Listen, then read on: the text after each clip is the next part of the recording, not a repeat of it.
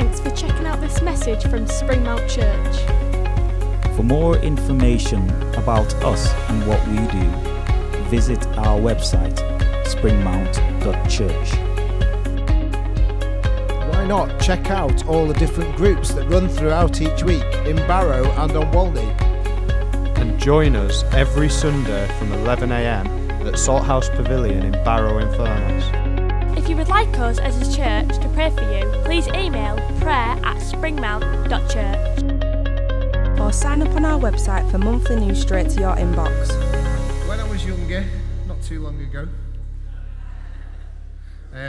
I was minding my own business, walking with a friend in broad daylight in a place called Winton, which was just next door to the village I lived in, which was called Worsley. And a group of around 7 older teenagers were shouting us across the road, saying, wait. And it was a busy road, and they were telling us to wait. Now, me and my friend, it was about 5 o'clock in the evening, it was a fairly summer's day. I'd gone to Winton. I'll let you know a secret, I shouldn't have gone to Winton, okay? My mum and dad would have killed me, okay? So I shouldn't have gone. But we'd heard of a gang of youths that had started causing trouble.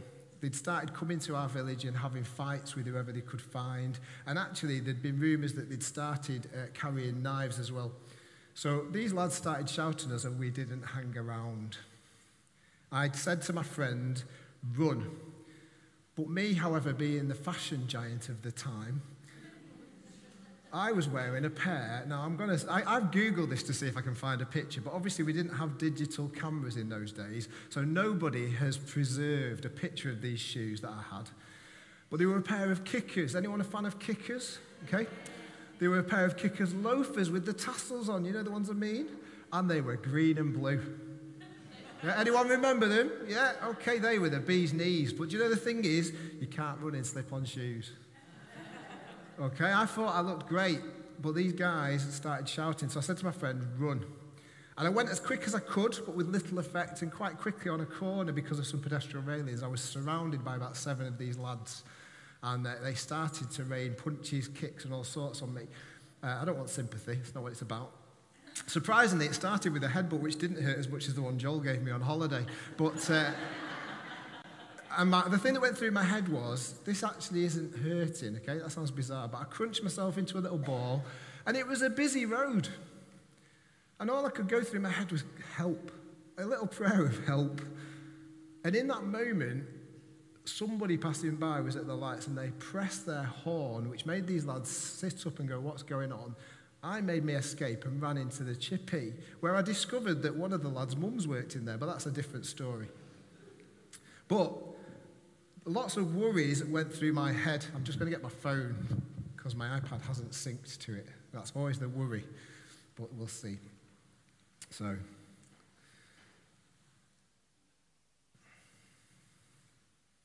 it's okay. Got it. That's fine. I thought for a minute I had no notes, but there we go. You might think, why on earth am I telling you this story? Okay, and there is a reason for it. There we go. Got it. Thank you. There is a reason for it, because actually in that moment, I needed help. I had 7 lads beating up on me. It was scary. And when I got home, it was even scarier still, because I had to sort of explain to my mum why I was so late, and I shouldn't have been in Winton.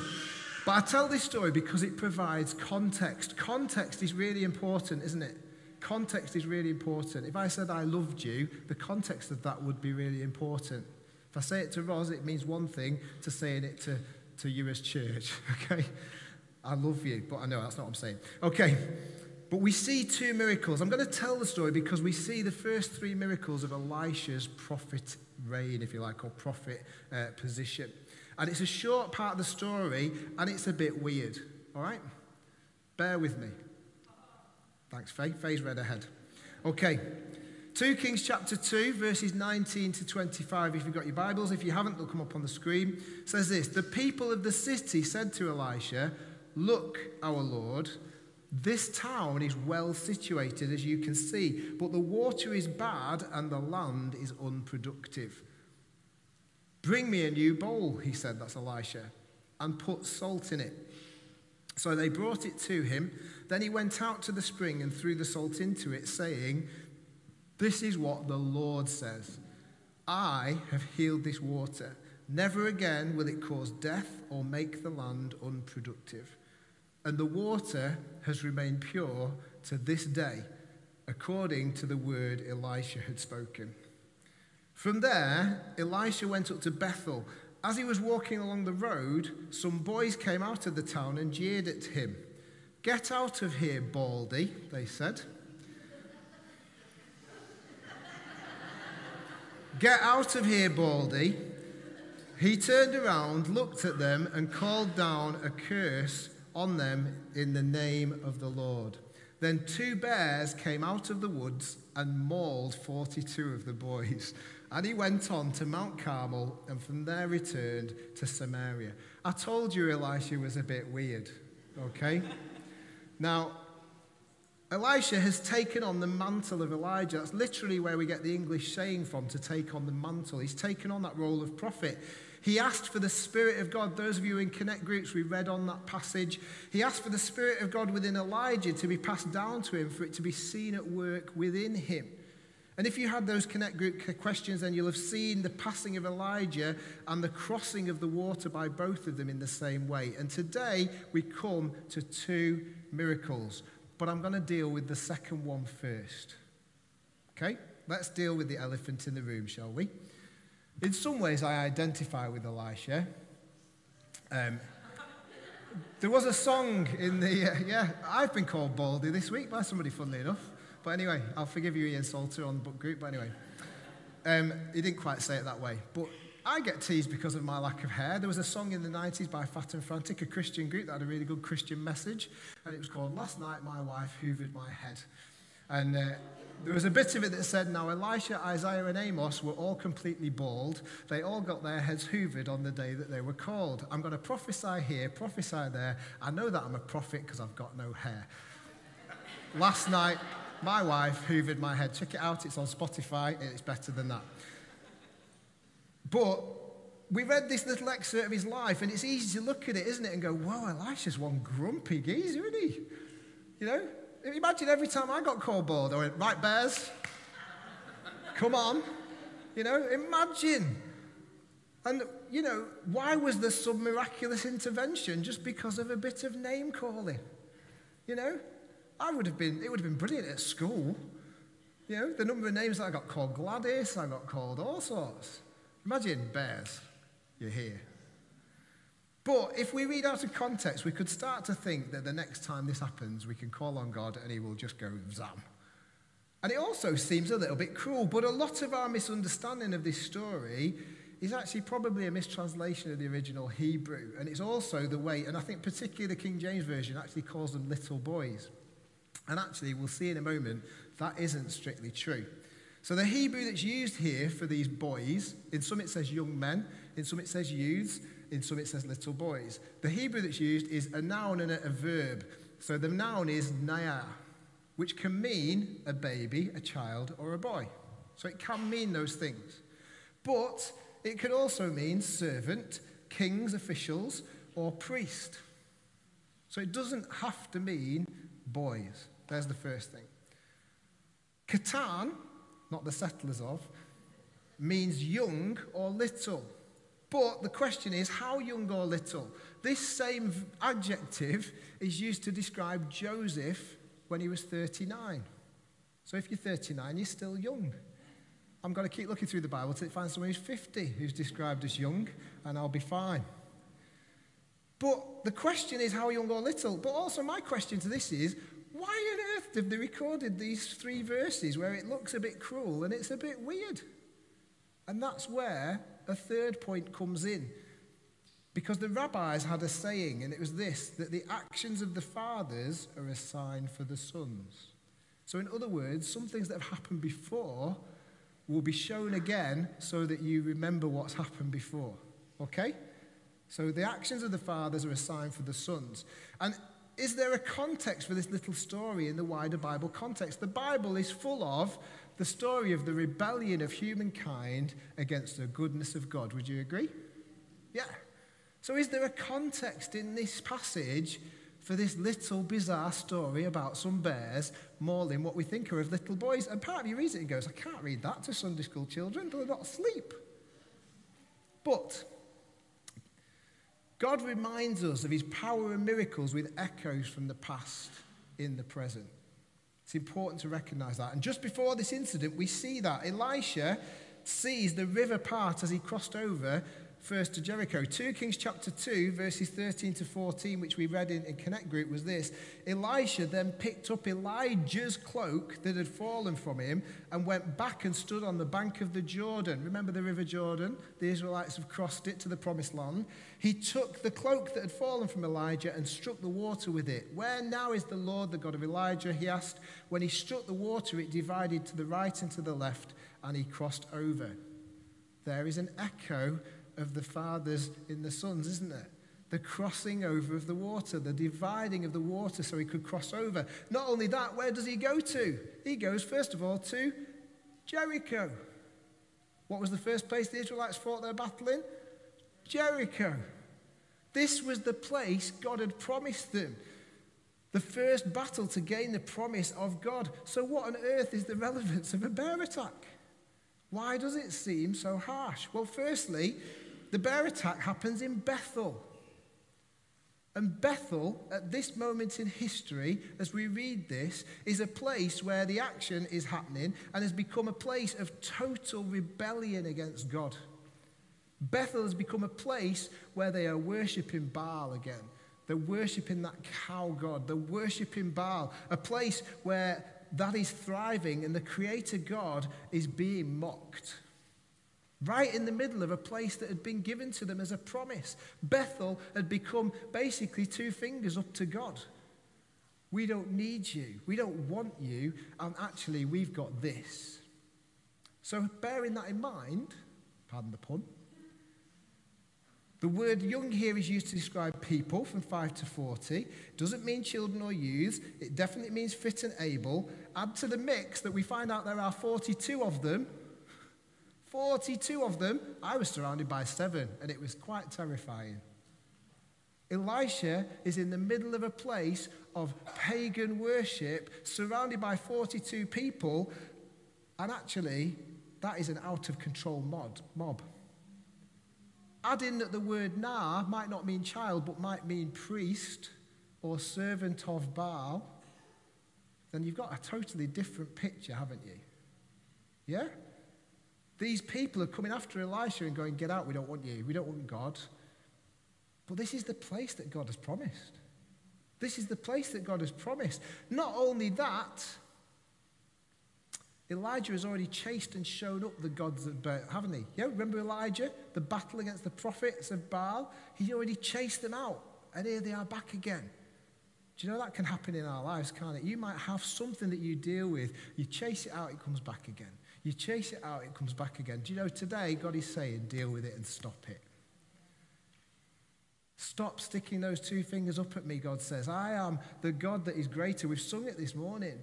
Higher than any other. Echoing the miracle and the action of before. Joe, the bald bit here isn't really the issue. You know, I know we like to read it and focus on it, but the bald bit isn't the issue. It's actually in one of the versions, you'll read the translation, not just get out, baldy. It actually says, go on up, you bald head. Okay? Go on up, you bald head. So what happened to Elijah in the beginning of this chapter is he was taken up to heaven. So these people are basically saying to Elisha, we don't want God, and you can go and die. That's how serious it is. We do not want God, and you can go and die. Maybe that is the reaction and response of people to us today. We don't want God, and you can just get lost. But these people are saying, you go up. You can just go the same way as Elijah. Get lost. We don't want you. You can be gone. And what's the result? God gives the miracle of protection over his chosen person. Can you see how actually now there's a reason why that story is in there?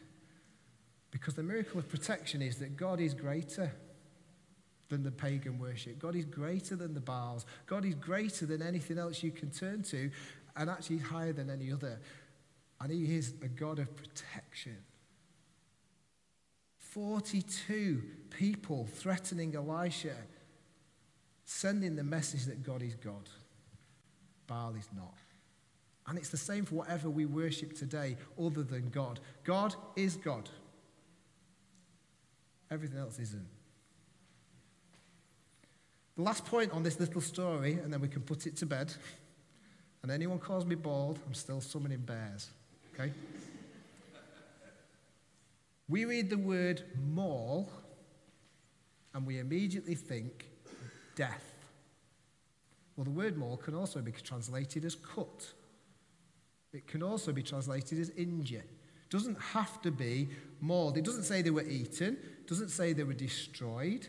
It doesn't say they were totally wiped out. But you know what? They were certainly shaken up. And they were certainly shown who God was. And they were certainly given a reminder. But not only them were shown a reminder, they literally had the fear of God put up them. And everybody in Bethel who was still worshipping Baal also would know, oh my days. Just like when Elijah showed them on Mount Carmel. What the fathers, miracle of the fathers is seen in the children. Yeah? Does that make sense now? It does, doesn't it? It's logical. Sometimes you've got to dig a little bit and relax. I can get over the baldy bit now. Been dreading coming to that. But it did remind me a little bit of one more story before I move to the first miracle. Those of you who know Chris and Andy Lane, their mum is a woman of prayer in Manchester. And when the kids were at one of the secondary schools in Manchester, she and a group of ladies got together every week to pray for that school. And one day, it was quite a stormy day, I think, and they were driving past the school. She was driving past the school, and she really got a sense of God's presence saying, you need to pray now. And she sat down and she said, she just got this sense of evil, I think she says. And she said, God, blast the evil out of that school. Blast the evil out of that place. And she went home. Anyway, that day, lightning struck that school. And one classroom was damaged and had to be evacuated. And she felt awful. She's like, this is my fault. I feel awful. But actually, there was a story behind it where a supply teacher had come into that school in that very classroom and had, for some bizarre reason unknown to anybody, had started teaching the children about Ouija boards and tarot cards.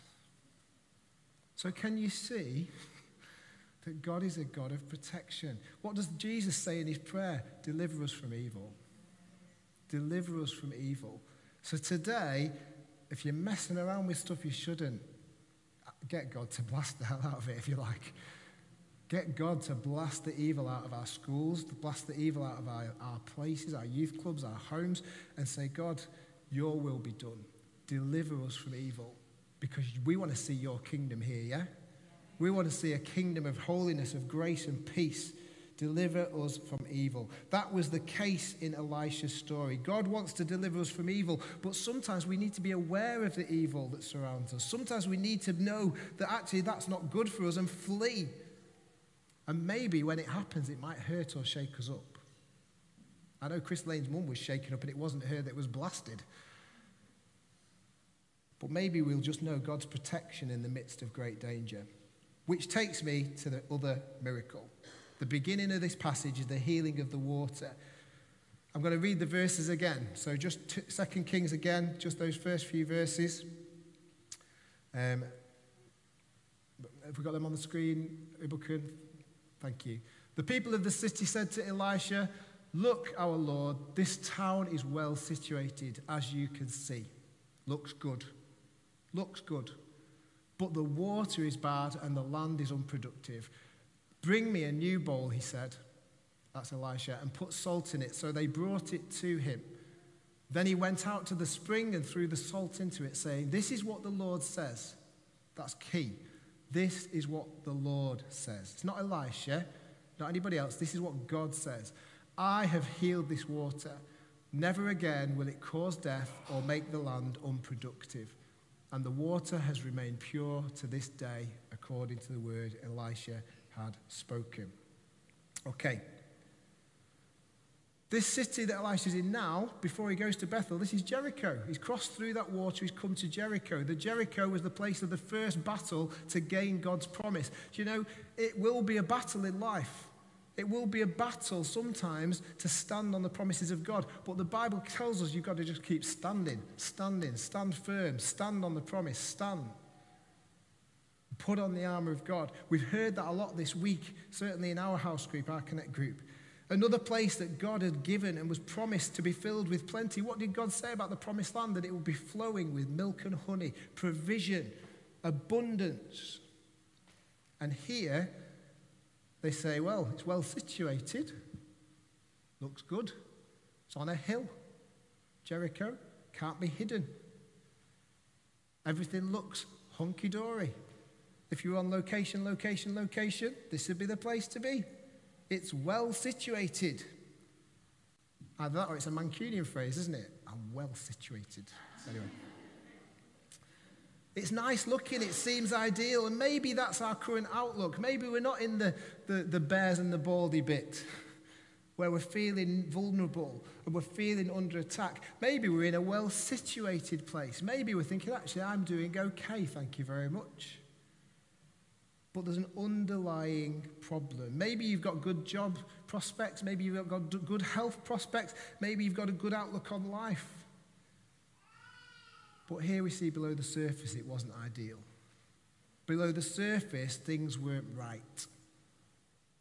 And they come to Elisha and say, the water's bad and unproductive. This looks like God's promise has gone off. God's promise has gone off. He's promised a land flowing with milk and honey. But maybe it's because their eyes have been taken off what's important. Do you know, it's not about being well situated.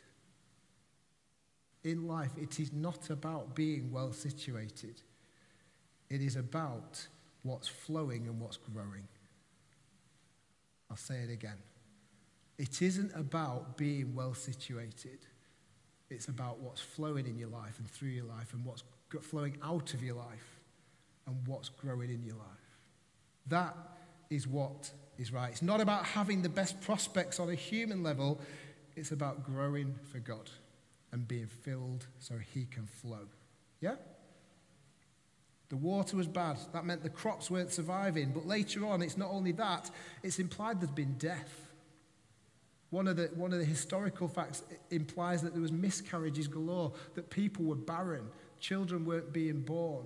There was tragedies left, right, and centre, and it was all because of this water, sickness and illness. Do you know, as I read that, it reminded me of Blessed Hill. Those who've been to Blessed Hill now, they have a borehole. That doesn't mean a place where they put people who are really boring. Okay? It's not like the Chokey and Matilda for really dull people. It's, you know, they have fresh water. And they can have that fresh water constantly. Where they used to be, we've said this before, if you've been to a presentation that Alan and Hilly or myself and Ros and everyone has done, they used to go to what they called the well, didn't they? Was it the well or the spring? The spring. And it was covered in green algae. And they would go with their containers to this stagnant pool, and they would get containers of water, and it was horrible. It wasn't good. We've just been on holiday to Crete. You can't drink the water. It will make you ill. You know, the other thing that it made me think of was a holiday I went on as a young child to a Christian retreat place with my mum and dad called Brimstone Manor. Anyone been there? Just out of interest? No, it's got a name, hasn't it? Brimstone Manor. Oh, no, sorry, it was Trimstone Manor. We renamed it. Because every night became like an Agatha Christie story. You didn't know who was going to come down for dinner because everybody was getting sickness and diarrhea. And gradually, it was just getting worse and worse. And they realised in the end, they traced it to the pool. And the water in the pool was making everybody ill. And so they had to stop everybody from going in. It was bad. It affected everybody. When something is bad under the surface, it affects everybody. Here, the water affected everybody. So what does Elisha do about it? He goes right to the source of the problem. He doesn't go to the barrels and buckets that are full of water. He doesn't go to the containers they've gathered and bless them or pray over them. He goes to the spring. He goes to where the river starts. He goes to where the water comes from. And what does he do? He chucks salt in it. Anyone drunk salt water? Yeah? Anyone watch Friday Night Dinner? Okay. It's not very nice salt water, is it? No? And yet Elisha chucks salt in this spring to make it better. I told you it was weird. Do you know, Elisha goes to the source. Today, whatever you hear, whether you think anything I say is of importance, this is clear. We need to go to the source. And you know, the source is Jesus. He is the living water. He is the well that will not run dry.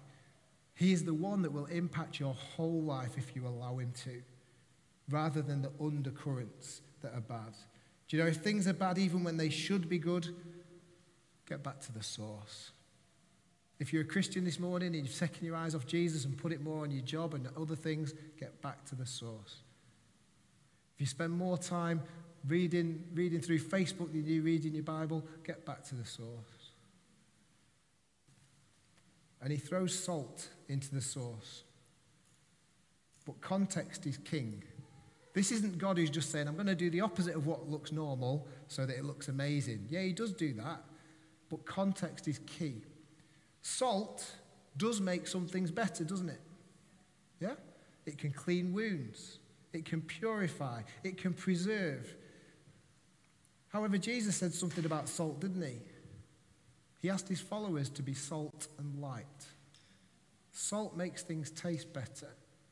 Salt improves flavor, to bring taste, to be life preservers and to bring cleanliness.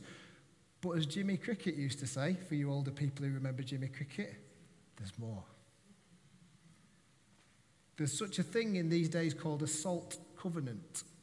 2 Chronicles chapter 13 verse 5 mentions it. It says, don't you know that the Lord, the God of Israel, has given the kingship of Israel to David and his descendants forever by a covenant of salt. A covenant of salt was a sign of an unbroken promise. The promised land hasn't gone bad. God's promise is yes and amen. God's promises are true. God's promises are now and always. A salt covenant was a sign of an unbroken promise and represented fidelity and faithfulness. Do you know, this morning, get back to the source and you'll find a God that is faithful, who will never let you down. There is no one like our God. We've just sung this morning, haven't we? There is no one. He is a God of faithfulness. He is a God of fidelity. So Elisha says to these people, here's the source. Remember the salt covenant that we've used before, the promise of plenty and provision, the promise of fruitfulness and a king. Well, here you go. We're back to the source. We're back to the promise. Keep your eyes on it. And what happens? He purifies and prays. He says, it's not me that's done it. It's not the salt that's done it. It's God that's done it. And God says, I want to make this pure. Today, he says, I want to make us pure. He has a salt covenant, a promise of faithfulness. He will never leave you. He will never let you go. He will never let you down in the bad and in the good. When you're attacked by kids or young adults or whatever, when you're in a position of peril, God is a God who will deliver us from evil. And God says to you this morning, I want to make a covenant of faithfulness with you. But you need to go to the source. You need to go to the source. Ask his Holy Spirit to start flowing so that our fruitfulness will grow and barrenness will end. What is the source? It's Jesus, Jesus, Jesus. You know, God wants to remind us this morning of past victories as we finish, as the worship team come up. God wants to remind us of past victories in our life. If you're a Christian this morning, that moment when you went, yes, I'm all in for Jesus. I need Jesus. I cannot do this without Jesus. In that moment, you recognize the truth of the situation. Today, he wants to remind you and says, get back to that. Remember your first love. Remember that passion. Remember that drive. Past lessons, past turnarounds. We can look back in hindsight and see incredible situations that God has turned around. And today he says, I will do them again. Because I am your God. The same God you once turned to. He says, turn to me again. So ask him to deliver you from evil. But also, don't just look good on the surface. Don't look for just good prospects and good situations. Look to the good God. Look to the God who is always good. The God, in fact, whose name is love. And the God who says, I will be with you always. Always. Always. Get to the source and be faithful. Stop playing games. We see a world of faithlessness, of, well, pick or choose whether I go to church, whether I do this. God says, no. Get back in the family. Get back in the situation. Get back to me. The undercurrents will bring barrenness, will bring fruitlessness. God says, come to the source, deal with it, give it to me, and my promises are still there for you, because my promise is unbroken. Let's pray. Father God, I thank you for your word. I thank you that even in these strange stories, that you are King. I thank you that you're a God who desires for us to be delivered from the evil one. You're a God who desires for us to be faithful as you are faithful. And yeah, Father God, I thank you for all that you are and all that you do. And I pray, Lord, in this place as we worship now, as we come towards the end, Father, I pray for any here who need prayer. I pray, Lord, that they will stand, that they will not let the enemy steal it away from them. Father, that they will go and they will be prayed for, and that our prayer team will take their time and speak into their lives because it's what you're saying to us. Father God, I pray for anyone in this place who's never gone to the source before. I pray, Lord, they'll go this morning, that they'll come to Jesus and say, I'm sorry and I thank you and I want your life. In Jesus' name.